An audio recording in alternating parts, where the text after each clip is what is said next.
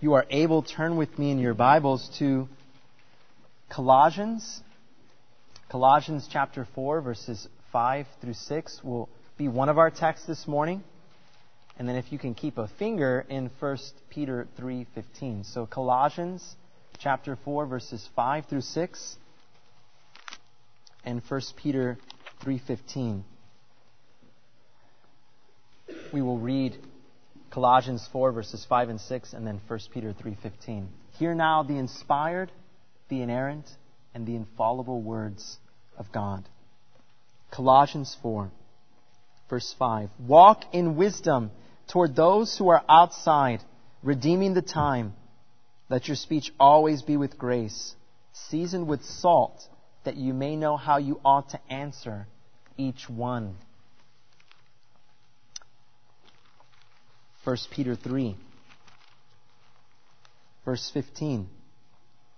But sanctify the Lord God in your hearts, and always be ready to give a defense to everyone who asks you a reason for the hope that is in you, with meekness and fear.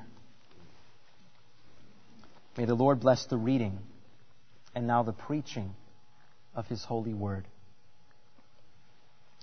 The title of this sermon is Speak of the Gospel to the Lost.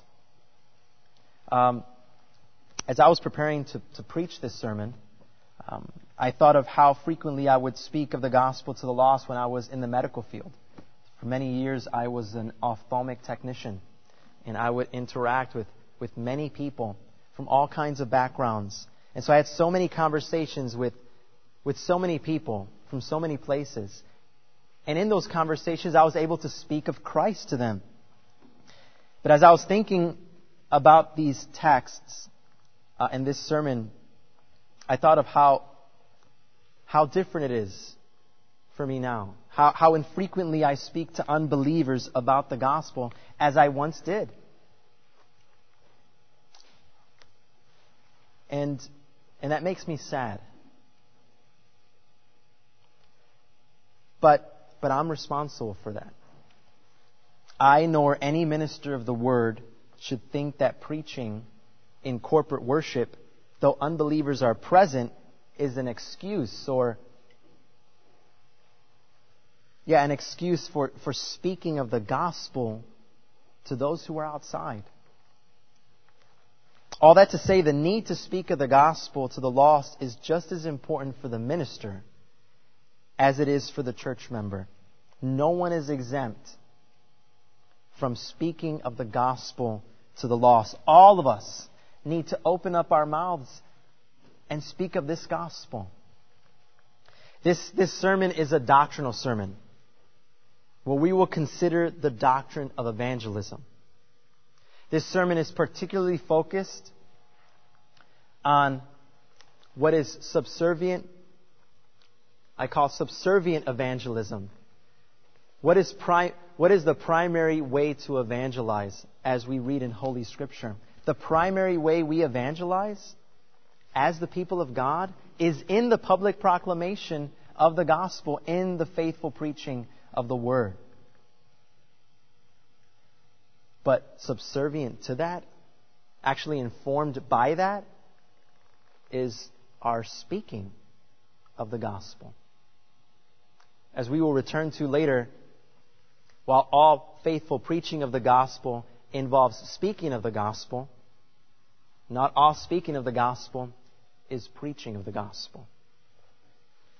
So this sermon is a doctrinal sermon in that subservient way of evangelism, our speech, our speaking of the gospel. One theologian has defined evangelism very simply as this: the articulation of gospel facts. And I think this definition is very helpful because it covers not only what is conducted in the preaching of the word, but also the plain speech of the gospel. So we make distinctions: the preaching of the gospel, the speaking of the gospel. And yet, this definition, the speaking of gospel facts, can be had in both. Think about it. Think about it this way. Not only does the Apostle Paul evangelize as he preaches in the Areopagus, but he evangelizes as he speaks to King Agrippa. When the minister of the word then preaches from the pulpit in corporate worship and articulates gospel facts, he's evangelizing in corporate worship. Or when the minister of the word preaches in the public square and begins to articulate facts about the gospel, he's evangelizing in the public square. But when the ordinary Christian opens their mouth and begins to articulate gospel facts in conversation with an unbeliever in their home, outside their home, in the workplace, in the airport, at the park, wherever it might be, they as well, like Paul before Agrippa, are evangelizing in conversation. You see, evangelism, in other words, simply means to speak of the gospel to the lost. Its primary context? Where? The preaching, corporate worship. But subservient to that is the speaking of these gospel facts in every place. The one main point of this sermon is speak of the gospel to the lost. It's not an indicative, it's an imperative. Speak. Speak of this gospel. And we're going to look at two passages, Colossians 4 and 1 Peter 3. This sermon won't be a complete exposition of these texts, but we are looking at these texts and drawing out from them what they teach us about this doctrine of evangelism, what they teach us about speaking of the gospel. So this one main point will unfold under 4 parts. So first, speak of the gospel to the lost, redeeming the time. Redeeming the time. Second, speak of the gospel to the lost, setting apart the Lord as holy. Third, speak of the gospel to the lost, always with grace. And finally, speak of the gospel to the lost, always ready. Redeeming the time, setting apart the Lord as holy, always with grace, and always ready. First, speak of the gospel to the lost. Let us speak of it, redeeming the time. Redeeming the time. Colossians 4, walk in wisdom toward those who are outside, redeeming the time. Now, I know for many of us, when we hear the word time, we're thinking about the next thing we need to do. At least I am. And perhaps it seems that we just don't have enough time in the day. We hear that time is short, and what is your response often? I got things to do. We live in a rush. We go from one thing to the next thing. We try to do as much as we can with the little time that we have. I'm not suggesting that there aren't unique seasons of life. There are not busy seasons. Or that there are times in our lives when we are providentially hindered from carrying out, certain tasks. But I do think, if we're honest with ourselves, it's easy for us to think that filling the time is redeeming the time. But those are actually two different things. You see, in Colossians, the Apostle Paul, after asking for the prayers of the saints, if you look at Colossians chapter 1, after asking for the prayers of the saints in Colossae, he exhorts them to walk in wisdom. He actually prays for this. In Colossians chapter 1, verse 9. For this reason, we also, since the day we heard it, do not cease to pray for you and ask that you may be filled with the knowledge of His will and all wisdom and spiritual understanding. This walk is their life. What Paul is saying is that the saints should rightly apply what they know to be true. This is his prayer for them. They have knowledge, but wisdom is the right application of that knowledge. It's the right use of it. Paul is telling the saints in Colossae to be careful to rightly apply what they know to be true. This was his prayer. Notice that the word wisdom in Colossians 1:9 has the conjunction and spiritual understanding. This isn't a worldly wisdom that Paul is referring to. This is a spiritual wisdom. And if you notice at the beginning of verse 9 in chapter 1, this wisdom is the result or the application, or we could say it's the fruit of being filled with the knowledge of His will. If we are really filled with the knowledge of His will, wisdom shines forth. So Paul's prayer is for knowledge and wisdom. We can imagine it this way. Knowledge without wisdom is a head without a body. That would look very strange, to say the least.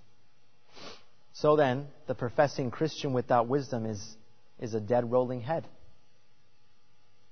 And wisdom without knowledge is like a body without a head.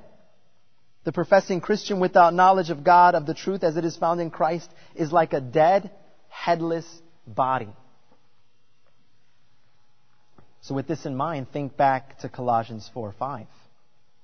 Paul is telling the church, he's telling the whole body of Christ to live applying or adorning or wearing those truths that they confess before outsiders. Walk in wisdom toward those who are outside. Walk in wisdom.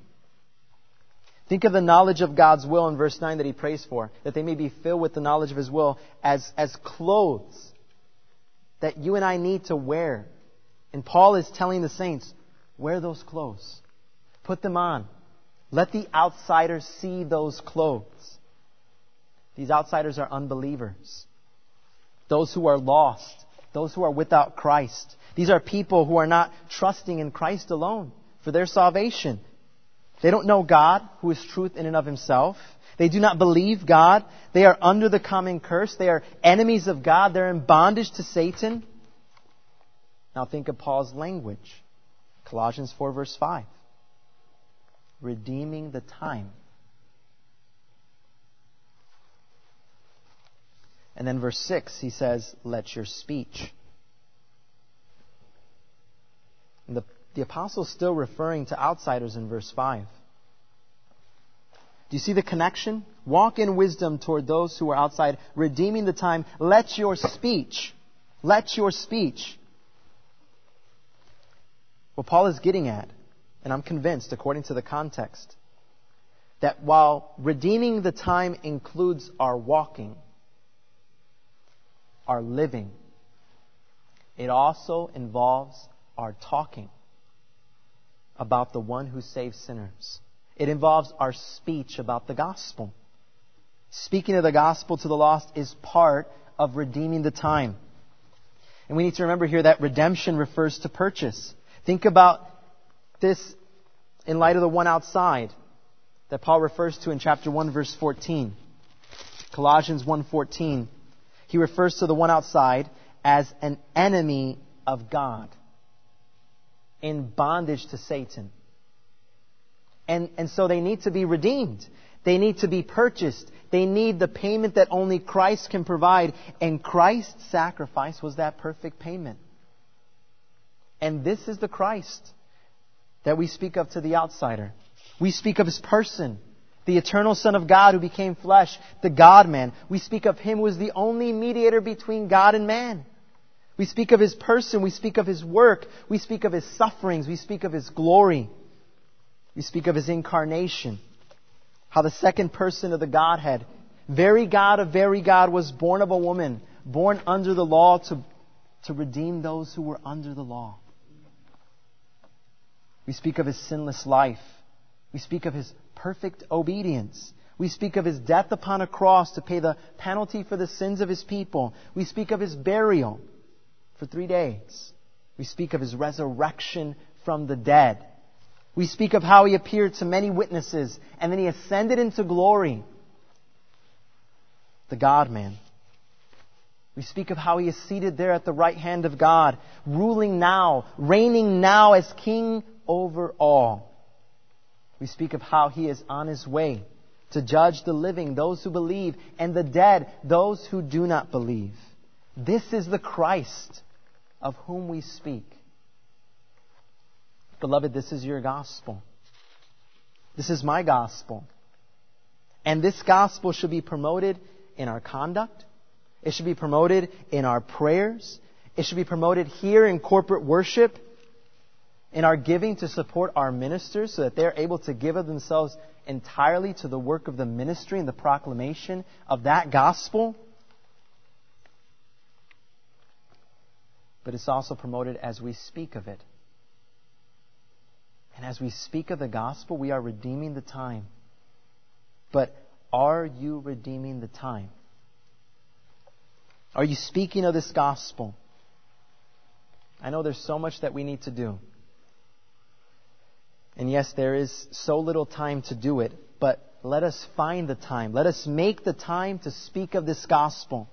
And so I ask you, when was the last time that you spoke of this gospel to an unbeliever? When was the last time that you spoke to your unsafe family member about the gospel? When was the last time that you spoke to your neighbor about this Christ? Or maybe that coworker? Or that stranger that started some small talk at the store? Just happened to be a longer conversation, and there you had the opportunity to speak of the gospel. Parents, when was the last time you spoke to your children about the gospel? I've learned that times of correction. I have a daughter who's 6.5, 5.5, and a son who is 2.5. Those times of correction serve as perfect opportunities to speak the law and the gospel. I know as I'm correcting, by the grace of God, I'm reminded of my own sin. Papi has sinned. Papi has disobeyed. You're not the only one who has disobeyed. And I need Jesus Christ to save me from my sins. You need Jesus Christ to save you from your sins, so that you can obey from your heart, so you can obey with sincerity. Family worship serves as the opportune time to speak of the gospel. I found great encouragement as I pray for the salvation of my children to be able to offer them the gospel in family worship. Come to Christ. You have so much to pull from because you see them every day, and you bring up your own sins, and you bring up and who do we need? We need Jesus Christ. I know there's times where we correct our children and we kind of move on, and I've been there and I've done that.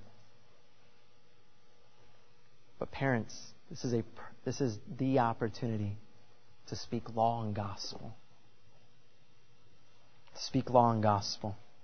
It's maybe a short time, but it's a perfect time to walk through these gospel events and to call them to repentance, to call them to believe over and over and over again. Speaking of the gospel to the lost is part of redeeming the time. And so I exhort myself and I exhort you, let us go and redeem the time. Let us go and redeem it. But along with this, speaking of the gospel to the lost is setting apart the Lord as holy in our hearts. Turn to 1 Peter 3 if you're not already there. But still keep your finger in Colossians 4. We'll be back. Turn to 1 Peter 3 and look at verse 15. Perhaps, as you're turning there, some of you, this is a familiar verse. We usually hear it with reference to defending the faith or apologetics. But what do we read there? Before the Apostle Peter encourages the saints to be ready to give an answer, he writes, "Sanctify the Lord God in your hearts." Other words for sanctify are set apart. In the Old Testament, there were objects there were days that were set apart from common use to special use. But Peter here is not talking about a material object or a day. Peter says to set apart the Lord as holy. But He's to be set apart as holy in our hearts. Now, this doesn't mean that we make God holy in any way. We cannot. God is holy in and of Himself. But setting Him apart as holy in our hearts within this context means to speak of the gospel to the lost. As one theologian writes, he says, referring to Isaiah 8:13, by declaring and proclaiming His holiness, as the seraphim in Isaiah's prophecy and the 4 living creatures in the Revelation did. By declaring and proclaiming His holiness.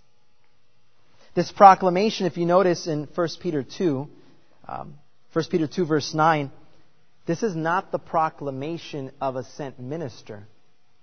But the proclamation described in chapter 2 verse 9 is that you may proclaim the praises of Him who calls you out of darkness into His marvelous light. It's a proclamation of praise by the church. It's a proclamation of praise by the saints. Part of setting apart the Lord as holy in our hearts then is to speak of Him. And as we speak of Him, we proclaim His praise. And notice here that theologian was speaking with reference to Isaiah 13. In that quote, he's referring to the seraphim, to the angels. Isaiah mentions the example of holy angels. To speak of the gospel is to the lost then is to proclaim His praises. We could say, as the holy angels do in heaven on earth.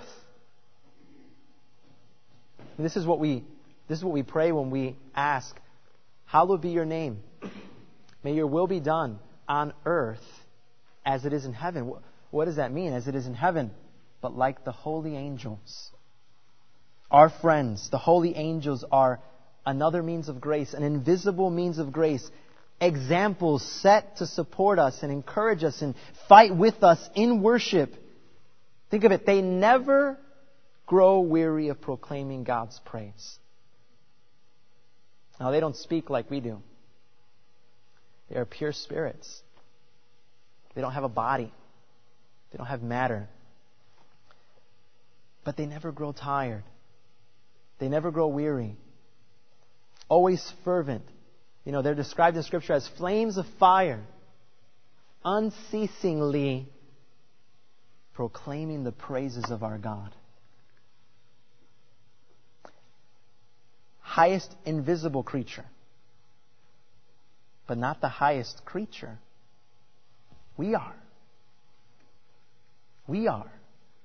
We are more in the image of God. We have all the more reason, saved by grace, to join with the angels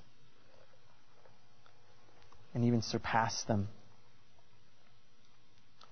Sanctifying the Lord in our hearts, then, is not limited to only speaking of the gospel, but it's not less than that.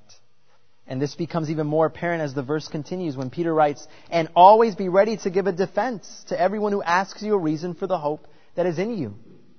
Saints, speaking of the gospel to the lost is an act of setting apart the Lord as holy in our hearts. It is a proclamation of praise. Think about it. If He has saved you, you believe He is holy. If He has saved you, you believe that He is Master, that He is your Creator, that He is your Redeemer, that from Him and through Him and to Him are all things. So when you speak of Him, your speech is a form of praise to the Lord. Have you ever been in the presence of someone who was rightly defending your case? Have you ever been in the presence of someone who was telling another what they thought of you? When they spoke of you, they defended you. They spoke well of you. They praised you. In that way, by example, your name was set apart for special use, so to speak. Now, though God doesn't need our setting apart, because He Himself, of Himself, is blessed forever, our speaking about Him nonetheless honors Him and it glorifies Him. It ascribes to Him praise. We give Him nothing that we have not received from Him. But our praise is commanded from Him and by Him, and it honors Him. Like in Isaiah 8:13, when we speak of Him and His gospel, we are telling the unbeliever, it is the Lord of hosts whom you should regard as holy, and He shall be your fear, and He shall be your dread. So I ask you, do you regard the Lord as holy? If you regard the Lord as holy, then His gospel will be on your lips. If I regard the Lord as holy, His gospel will be on my lips. Do we, like Isaiah, know that we are men of unclean lips? That we live among a people of unclean lips? Have you, like Isaiah, had the burning coals of Christ's blood and righteousness touch your lips, save you, and wash you of your sins? If so, then speak of Him. Speak of His gospel. Tell them about the Son of God. Even as you wrestle for words, as you pray, even when you feel discouraged. Remember that speaking of the gospel to the lost is setting apart the Lord as holy in our hearts. When you're telling that outsider about the one who is holy of himself, you know what you're telling the Lord? Yes, you are holy. And in doing so, we honor our God.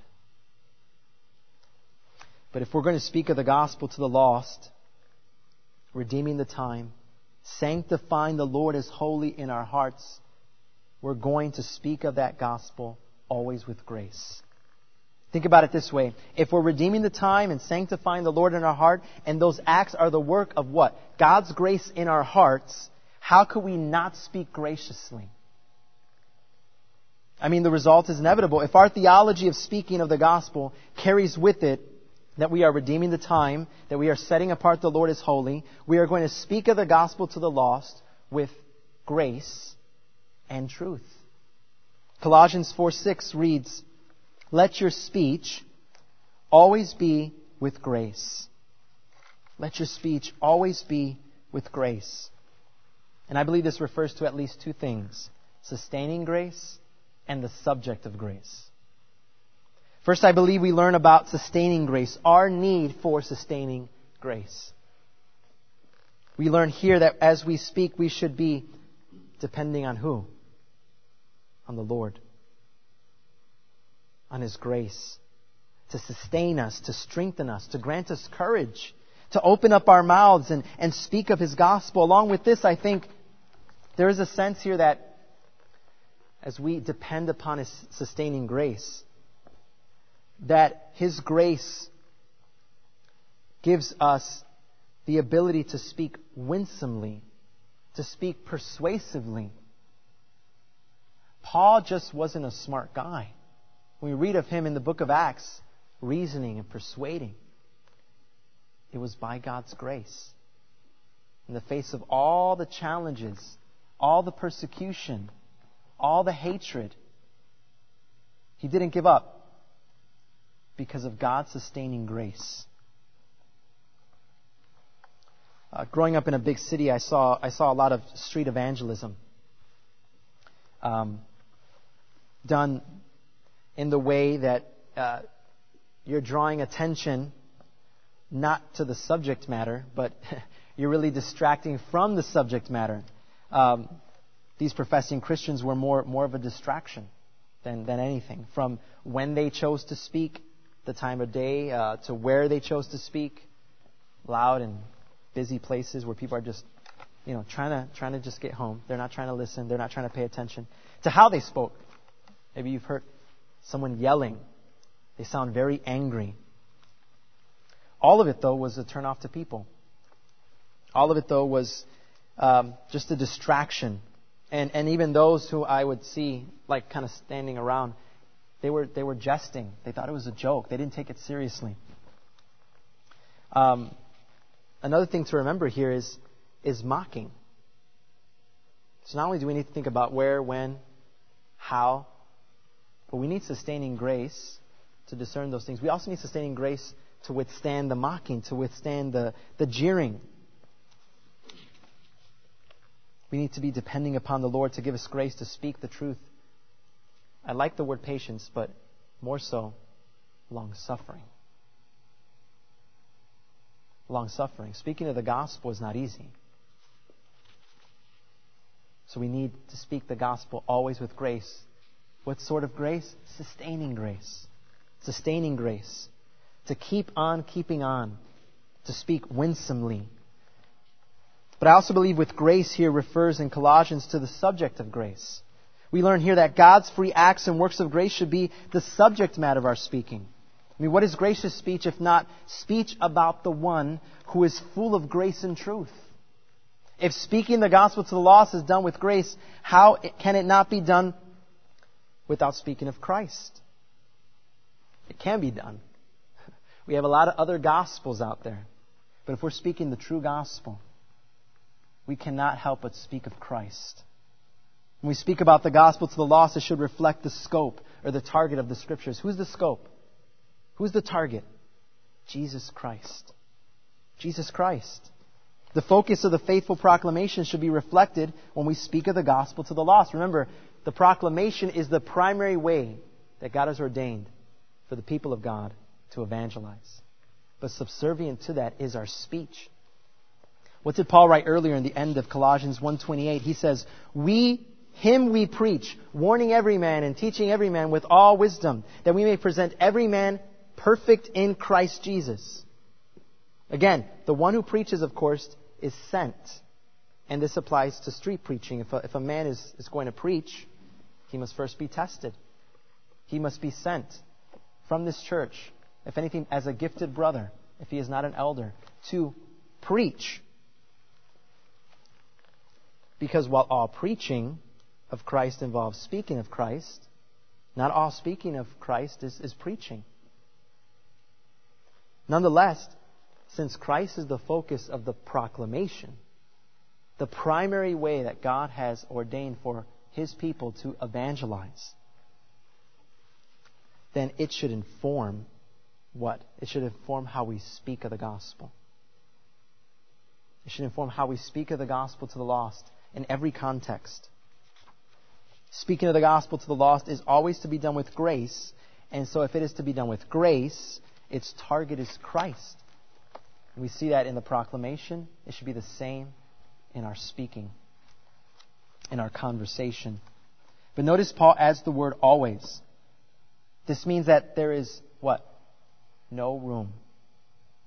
No room to be speaking about the gospel to the lost in any other way. We have everything we need right here.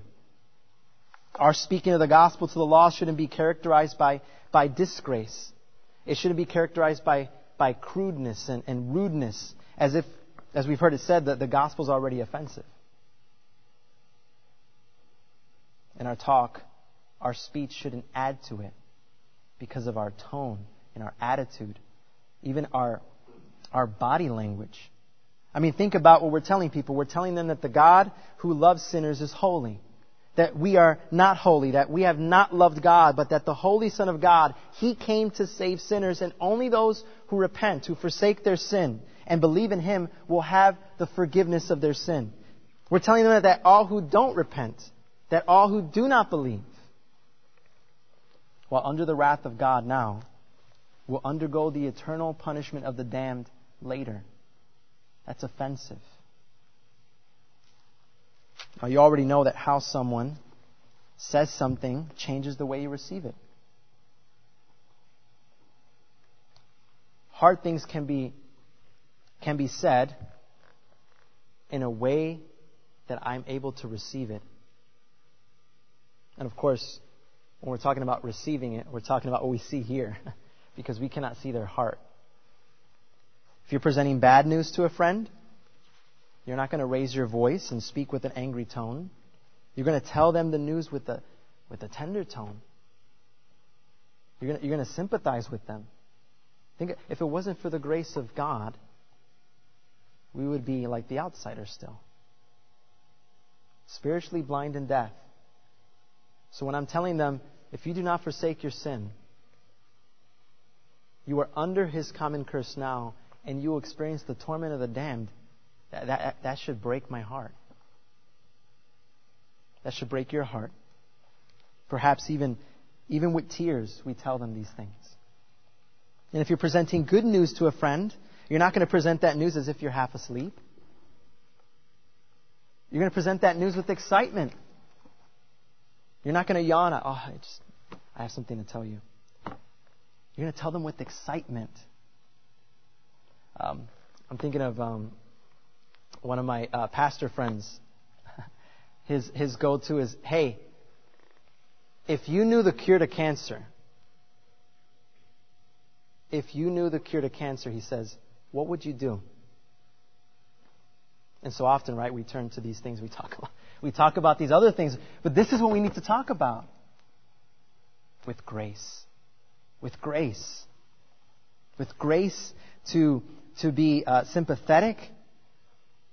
Grace to come with a broken heart. And also grace to come excited. Excited and eager to tell them of this news. Finally, notice that Paul adds right after this, seasoned with salt. Mark 9:50, our Lord speaks of saltiness, and He refers to having their peace with another. Isn't that what we want when we're speaking with the outsider? I'm sure many of you have eaten bland food. I've eaten bland food. And being Puerto Rican, I like savory food. That's what our speech tastes like when there is no pursuit of peace. Our speech is just bland. But salty food, flavorful food, that's how your speech and my speech tastes when we speak of the lost, wanting to have peace with them, burning for their peace with God. Saints, when you open up your mouth to speak of the gospel to the lost in your life, always let your words be gracious. Let your speaking be that salty food that they might taste. And by God's saving grace, they may want to hear more and be saved. Saints, if speaking of the gospel to the lost is redeeming the time, sanctifying the Lord as holy, and to be always with grace, then you always must be ready. I must be ready. Speak of the gospel to the lost, always ready. Turn lastly to 1 Peter 3:15. Once again, note what the Apostle Peter reminds the elect exiles of: setting apart the Lord as holy in their hearts. He writes, "And always be ready to give a defense to everyone who asks you a reason for the hope that is in you, with meekness and fear." Think about the context, right? Peter is exhorting suffering saints. So, even if we are suffering, and if you're a believer and you've been a believer long enough, it seems like we're always suffering. That does not give us a reason to not speak of this gospel. That gives us a reason to speak of the gospel. This is the context in which Peter is exhorting them. No one's exempt. He says, always be ready. Think about Peter's history. He speaks from learning the hard way, so that we don't learn the hard way. Was Peter ready to give a defense when he was questioned by the maid in the courtyard? He wasn't ready to give a defense. And what did he do afterwards? The Apostle Peter wept. He wept. He wept. There is described bitterly. This is the apostle who later, by the aid of the Holy Spirit, went on to repent. He was restored, and he spoke boldly of this gospel. This is something we all need to be ready for, both the minister as well as the church member. Saints, I have to ask you, are you ready? Are you ready to speak of this gospel? Are you ready to be questioned? Are you ready to give answers for this faith? Are you ready to give a defense of the truth of this gospel? But let's think about this further briefly. What is this defense? How is this speaking described here? What does Peter mean by defense? Well, first I'm going to explain what he doesn't mean. Defense does not suggest that our speaking provides certainty or authority to the Holy Scriptures. So the key word here is authority. Our speaking, our defense, doesn't provide any authority to the Holy Scriptures. Why? Because Scripture possesses divine authority. God being its author. Our defense does not contribute certainty or authority. Second, defense does not suggest that our speaking provides reasons that men may believe. Sometimes the works, treatises, conversations about defending the faith sounds very much like this. We're giving reasons for it. But that's not the case either. Defense does not suggest that our speech contributes, you could say, believability. So, doesn't provide authority, doesn't provide believability. Well then, what does our speech provide? Your defense and my defense provides clarity. I didn't do that on purpose. Authority, just easy way to remember. It doesn't provide authority, doesn't provide believability. Clarity. Clarity for who though? Clarity for you and I. For our sake, clarity for our understanding so that we are able to discern the truth from error. So that men may be able to discern those who possess the truth versus those who, as Paul says in Titus, he says there, those who contradict it, right? You know what the biggest religion in this world is? Syncretism. Syncretism. The mixing bowl of different religions. But our defense provides clarity so as to avoid unnecessary dismissal, significant misunderstandings, and false assurance. We need clarity. Our speaking of the gospel is theological. When we speak about God, we are doing theology, even though some contradict it. We need to remember that our speaking of the gospel is this. It's taking Scripture, which is already divinely authoritative, and received as true by faith, by the grace of faith. And we're doing theology. We're making that which is already authoritative and already received by faith understandable for our sake. That's what we're doing when we're speaking this defense. And we do that by our graced reason. We do this by thinking and speaking from the Scriptures by faith in our God. But what are we defending? What are we speaking about? The gospel. And this gospel is described here, note by the words, the hope that is in you. The hope. This hope is really a confession of our hope. It is our confession of that which is already authoritative and already received as true by faith. That's a confession. As the preacher to the Hebrews writes, let us hold fast the confession of our hope without wavering. Why? For he who promised is faithful. Hebrews 10:23. You see, we don't hold a confession to make our confession faithful, trustworthy, or dependable. We hold the confession of our hope. Why? Because He, our God who He is, all-powerful, all-knowing, all-present, all-wise, it's because of Him that we hold this confession.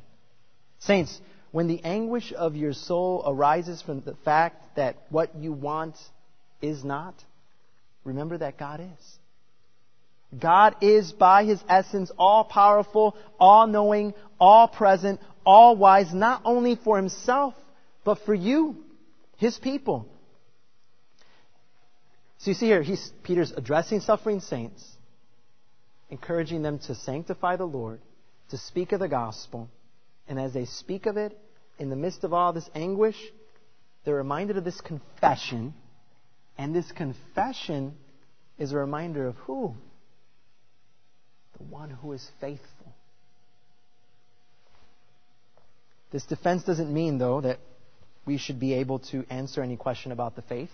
I think that's often a misconception, right? And we have so much access on the internet to books. Everyone's a professional, trying to be a professional theologian, putting upon themselves expectations that they ought not to have. They ought not to have. So this doesn't mean that you should be able to answer the kinds of questions your pastor should be able to answer. You don't need to be ready for an ordination exam. No, this defense refers to an always ready speech about the gospel. One theologian wrote this, an always ready speech about the ground and the foundation of the Christian religion. The first principles of the oracles of God. We might ask, what are those first principles? And the answer is really simple. What God has done to save sinners through Christ. Can you speak of that? Are you ready to speak of that? Do you remember what the Apostle Paul told the Corinthians in his first letter to them? 1 Corinthians 15. He said, moreover, brethren, I declare to you the gospel which I preached to you, which also you received and in which you stand, by which also you are saved, if you hold fast that word which I preached to you, unless you believed in vain. For I delivered to you first of all that which I also received, that Christ died for our sins according to the Scriptures, that He was buried, and that He rose again the third day according to the Scriptures. Notice a couple things here, briefly. First, what Paul declares to them in the letter, he also preached to them. 15:1. Second, what he declares to them and has preached to them, the church had received. They had received it. So what is declared is received, and what is received is spoken. It's confessed. That word received is confessional language. This is what it means to hold fast. If you hold fast the word which I preached to you. This word received is important as it shows up again in verse 3 when he gives a summary of what he's declaring to them. This reception is a reception of tradition or the faith once and for all delivered to the saints. One commentator wrote this. He said, Paul simply passed on what he had received. This is the accepted language, he says, for the handing on of tradition. You see, this tradition is equivalent to a confession of faith. A summary of what the church believes that the Bible teaches. You and I want to always be ready to speak of the gospel to the lost. And if that's to be the case, we need to know what we confess. And you know what two excellent tools you and I can use as we do so? The first one is the faithful preaching of the Word, the primary means of grace. I exhort you, listen carefully to how your pastor or that minister of the Word expresses gospel facts, how he extends the free offer of the gospel. Follow him as he follows Christ. So first and foremost, take heed to the public preaching of the Word of God. The second tool is the Baptist Catechism. You want first principles? You got it all right there. In bite-sized form. So I exhort you, take it up. Make it a Sabbath day exercise. Memorize 2 questions and answers each week and think about it. In less than a year, you'll have 114 questions. Just two questions each week. Trim it down. In 2 years, less than 2 years, you'll have the whole catechism memorized. If you just take 1 question each week. And in this way, it's not just about growing in knowledge. It's not just about being well informed. Remember earlier? Knowledge and wisdom. Knowledge and wisdom. And in this way, as we confess what's summarized in our catechisms, and the catechisms summarize what is in the creeds and other confessions. In this way, we're joining our brothers and sisters throughout the centuries that have confessed the faith to the point that their tongues were cut.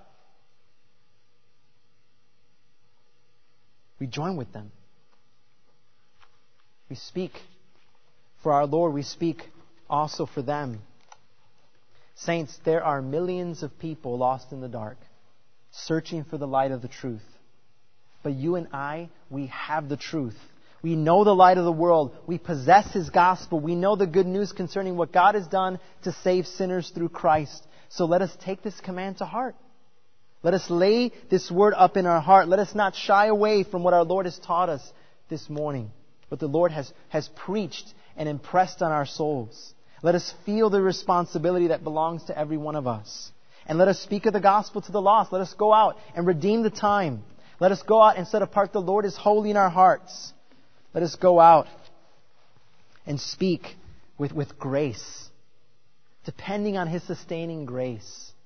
Speaking of the one who is grace in and of Himself, our Lord Jesus Christ. And let us do so learning to always be ready. Always ready, in the words of Peter, to give an answer for the hope that is within us. Let us be ready to express what we confess, the truth as it is found in Christ.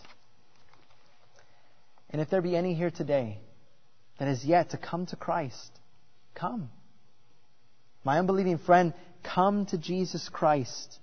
If you do not come to Christ, you will die in your sins.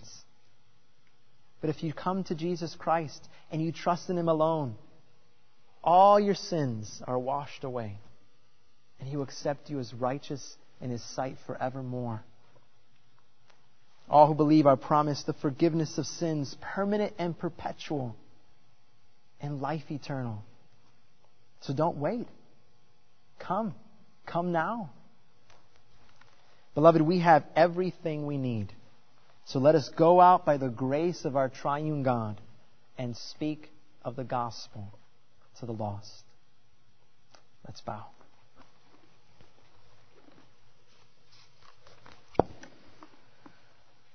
Our Father in heaven, we rejoice in this gospel. We confess that we have not rejoiced as we ought. We have not, with zeal and fervor, spoken of this gospel as we should. Father, forgive us. Forgive us, for we have not spoken with gladness. We have not spoken with boldness. We have not taken heed to that primary means of grace. We have not followed our minister as he has followed Christ. We are weak and needy people, hard-pressed, oftentimes focused upon our sufferings here in this present world more than the glories to be revealed and the glory that we now possess. And so we pray, O Lord, that you would forgive us for Christ's sake, that you would cleanse us and wash us, that you would restore right spirit within us, that we would go out and redeem the time and set apart your name as holy. Do so with abounding grace, learning to be ready. Make us ready, O Lord. And in all this, may we know you more and love you more and be more prepared for that blessed and blissful communion with you that we will share all together in glory. For this, O Lord, we long. Through Christ, we ask for grace to lay this word up in our hearts and to put it into practice in our lives. Through Christ, our strength, our all-sufficient prophet, priest, and king. Through him we ask. Amen.